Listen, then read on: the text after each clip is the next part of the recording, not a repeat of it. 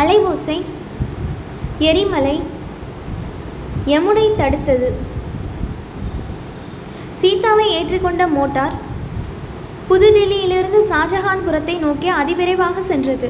வெள்ளி வீதி வழியாக போய் ஜும்மா மசூதியை தாண்டி செங்கோட்டையை வலப்புறத்தில் விட்டு ரயில்வே தண்டவாளத்தை கடந்து அப்பால் சென்று யமுனை பாலத்தை நெருங்கிற்று. முதலில் சிறிது நேரம் சீதா திக்பிரமை கொண்டிருந்தாள். பின்னர் சூர்யாவின் எச்சரிக்கை நினைவு வந்தது.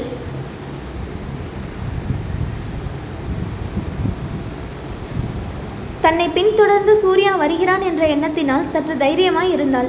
எப்படியும் சூர்யாவின் கார் இந்த காரை பிடித்துவிடும் என்று நம்பியிருந்தாள். ஆனால் யமுனை பாலத்தை கார் நெருங்கியதும் அவளுடைய மனதில் திக்கு என்றது. அது மிகவும் குறுகலான பாலம். வண்டிகள் ஒரு வரிசைதான் அதில் போகலாம். இரண்டு பக்கத்திலிருந்தும் வரும் வண்டிகள் ஒரே சமயத்தில் அந்த பாலத்தில் போக முடியாது.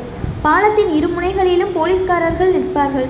ஒரு பக்கத்து கார்களை விடும்போது மற்றொரு முனையில் உள்ள போலீஸ்காரர்கள் அங்கு வரும் கார்களை எல்லாம் தடுத்து நிறுத்தி வைப்பார்கள். பிறகு இந்த முனையிலிருந்து கார்களை விடும்போது அந்த முனையிலிருந்து வரும் வண்டிகளை நிறுத்தி வைப்பார்கள். இது சீதாவுக்கு நினைவு வந்தது. தான் ஏறியுள்ள வண்டியை பாலத்தில் போக விட்டுவிட்டு பின்னால் வருகிற சூர்யாவின் காரை நிறுத்திவிட்டால் என்ன செய்கிறது என்று துணுக்கமடைந்தாள். சூர்யாவின் வண்டியோ பின்னால் 2 பர்லாங்கு தூரத்தில் வந்து கொண்டிருந்தது. சீதா பயந்த வண்ணமே ஆயிற்று. அவள் ஏறியிருந்த வண்டி பாலத்தில் சென்றதும் பின்னால் வருகிற வண்டிகள் நிற்க வேண்டும் என்று போலீஸ்காரன் கையை காட்டிவிட்டான். சீதாவின் வண்டி பாலத்தை கடந்த உடனே அந்த முனையில் காத்திருந்த வண்டிகள் பாலத்தில் விடப்படுவதை சீதா கவனித்தாள். உடனே ஒரு பெரும் பீதி சீதாவை பற்றி கொண்டது. அவளுடைய வயிற்றிலிருந்து குடல் மேலே கிளம்பி மார்பை அடைத்தது போலவும் மார்பிலிருந்து நெஞ்சு கிளம்பி தொண்டையை அடைத்தது போலவும் இருந்தது. தலைக்குள்ளே வெடிகுண்டு வெடித்தது நாலாபுறமும் சிதறி சென்றது போல தோன்றியது.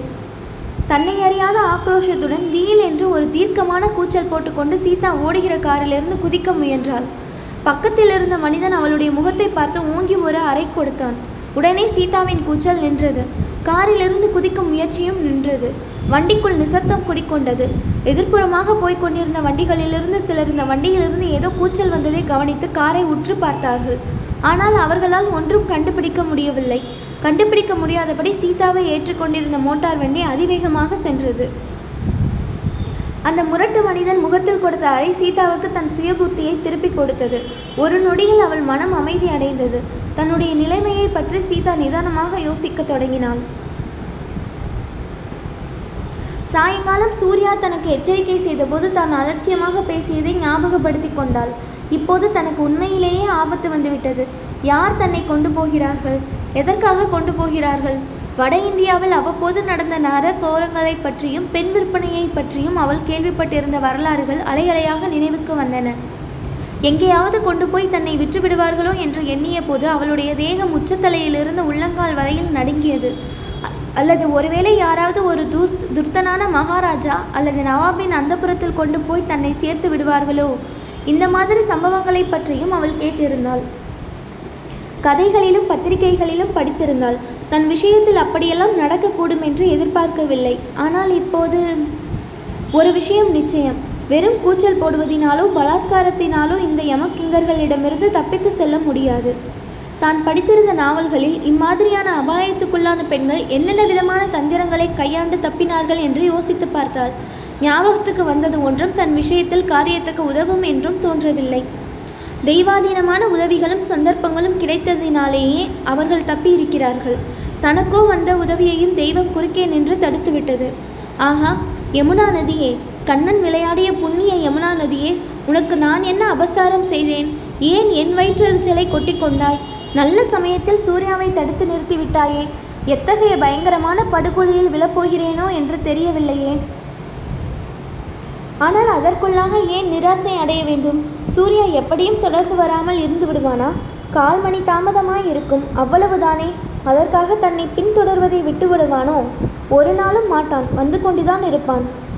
ஆகையால் இந்த காரை எங்கேயாவது தாமதப்படுத்தினால் நல்லது. அது ஒன்றுதான் வழி. எப்படி காரை தாமதப்படுத்துவது? ஆம், எங்கேயாவது ஊர் கண்ட இடத்தில் தாகமாய் இருக்கிறது என்று சொல்லலாம். அப்புறம் பசிக்கிறது என்று சொல்லலாம். அதற்கு அந்த மனிதர்களோடு நல்லதனமாக பேசி முன்னாடியே சிநேகம் செய்து கொள்ள வேண்டும். இப்படி சீதா தீர்மானித்து எப்படி பேச்சு தொடங்கலாம் என்று யோசித்து கொண்டிருந்த போது அந்த மனிதனே பேசினான். மகளே, நீ கூச்சல் போடாமலும் தொந்தரவு கொடுக்காமலும் இருந்தால் உமக்கு ஒரு கஷ்டமும் ஏற்படாது. நன்மைதான் ஏற்படும். உன்னை அடிக்க நேர்ந்ததற்காக ரொம்பவும் வருத்தப்படுகிறேன் என்றான். அந்த மனிதன் நடுப்பிராயத்தை கடந்த முதிய மனிதன் என்பதை சீதா கவனித்திருந்தாள். அவனுடைய குரலும் பேச்சின் பாணியும் உண்மையாகவே அவன் அன்புடனும் அனுதாபத்துடனும் பேசுகிறான் என்று தெரியப்படுத்தின. ஆகையால் சீதா மனத்தை திடப்படுத்தி கொண்டு, நீங்கள் யார்? என்னை எங்கே அழைத்து கொண்டு போகிறீர்கள் என்று கேட்டாள். அப்படி கேள், சொல்கிறேன். உன்னை உன் மாதாஜியிடம் அழைத்து போகிறோம் என்று அந்த மனிதன் சொன்னான். சீதாவுக்கு குபீர் என்று சிரிப்பு பீறிக்கொண்டு வந்தது. அவளுடைய மாதாஜி இறந்து எத்தனையோ வருஷம் ஆயிற்று. அகண்ட காவேரி கரையில் அன்னையின் உடம்பு எரிந்து சாம்பலாகி எவ்வளவோ காலம் ஆயிற்று. அதற்கு பிறகு சென்ற காலம் ஒரு யுகம் போல தோன்றியது. இப்போது இந்த வடக்கத்தியான் உன்னை உன் தாயாரிடம் அழைத்து போகிறேன் என்கிறான். இது என்ன பைத்தியக்காரத்தனம்? ஒருவேளை கனவு காண்கிறோமோ, அல்லது தனக்கு மரணமே சம்பவித்து விட்டதா? மரணத்துக்கு பிறகு நடப்பதா இது? இவர்கள்தான் யமதூதர்களா? உண்மையிலேயே மறு உலகத்தில் உள்ள தன் தாயாரிடம் தன்னை அழைத்து செல்கிறார்களா? அப்படி இருக்க முடியாது. மறு உலக பிரயாணம் மோட்டாரில் நடைபெறும் என்று கேட்டதே இல்லையே. இந்த மனிதர்களும் ஆவி வடிவத்தினராக தோன்றவில்லையே. சந்தேகத்தை தீர்த்து கொள்ள சீதா தன்னைத்தானே கிள்ளி பார்த்து கொண்டாள். கிள்ளிய இடத்தில் வலித்தது. தான் உயிரோடும் உடலோடும் இருப்பது நிச்சயம். பின்னர் இந்த மனிதன் இப்படி சொல்லுவதின் அர்த்தம் என்ன? அவன் சொன்னதை தான் சரியாக புரிந்து கொள்ளவில்லையோ என்ற சந்தேகம் சீதாவுக்கு உதித்தது. என்னை எங்கே அழைத்து போகிறீர்கள் என்று அந்த மனிதனை பார்த்து மறுபடி கேட்டாள். அதுதான் சொன்னேனே, உன் தாயாரிடம் அழைத்து போகிறோம். சகோதரரும் உன்னை பார்க்க ஆவலாய் இருக்கிறார் என்று அம்மனிதன் சொன்னான். சீதாவின் திகைப்பு அதிகமாயிற்று. சகோதரன், தன்னுடைய சகோதரன். சீதாவுக்கு முன்னால் பிறந்த ஆண் குழந்தையை பற்றி அவளுடைய தாயார் சில சமயம் கூறியதுண்டு. ஆனால் பிறந்த 3 மாதத்திற்குள் அந்த குழந்தை செத்து போயிற்று. அதை குறித்து அடிக்கடி அவள் தாயார் புலம்புவாள். அவன் முகத்திலே பால் வடிந்தது. ராஜகலை சொட்டியது. சிரித்தால் ரோஜா மொட்டு மலருவதைப் போல இருக்கும். அவன் உயிரோடு இருந்தால் எனக்கு ஒரு கவலையும் இல்லை. உன் தகப்பனார் இந்த மாதிரி இருப்பதை பற்றி கவலைப்படவே மாட்டேன். எனக்கும் உனக்கும் கொடுத்து வைக்கவில்லை என்று ராஜம்மாள் அடிக்கடி புலம்பியது சீதாவுக்கு ஞாபகம் வந்தது. ஆனால் அந்த குழந்தை தான் பிறப்பதற்கு 2 வருஷம் முன்பே இறந்து போய்விட்டது. வேறு சகோதரன் தனக்கு கிடையாது. ஆஹா, உண்மையிலேயே ஒரு சகோதரன் மட்டும் தனக்கு இருந்திருந்தால் இத்தகைய கஷ்டங்கள் எல்லாம் நேர்ந்திருக்குமா? இந்த மனிதன் தன்னை பார்க்க சகோதரன் காத்து கொண்டிருப்பதாக உளறுகிறான். எதற்காக இம்மாதிரி இவன் பொய் சொல்ல வேண்டும்?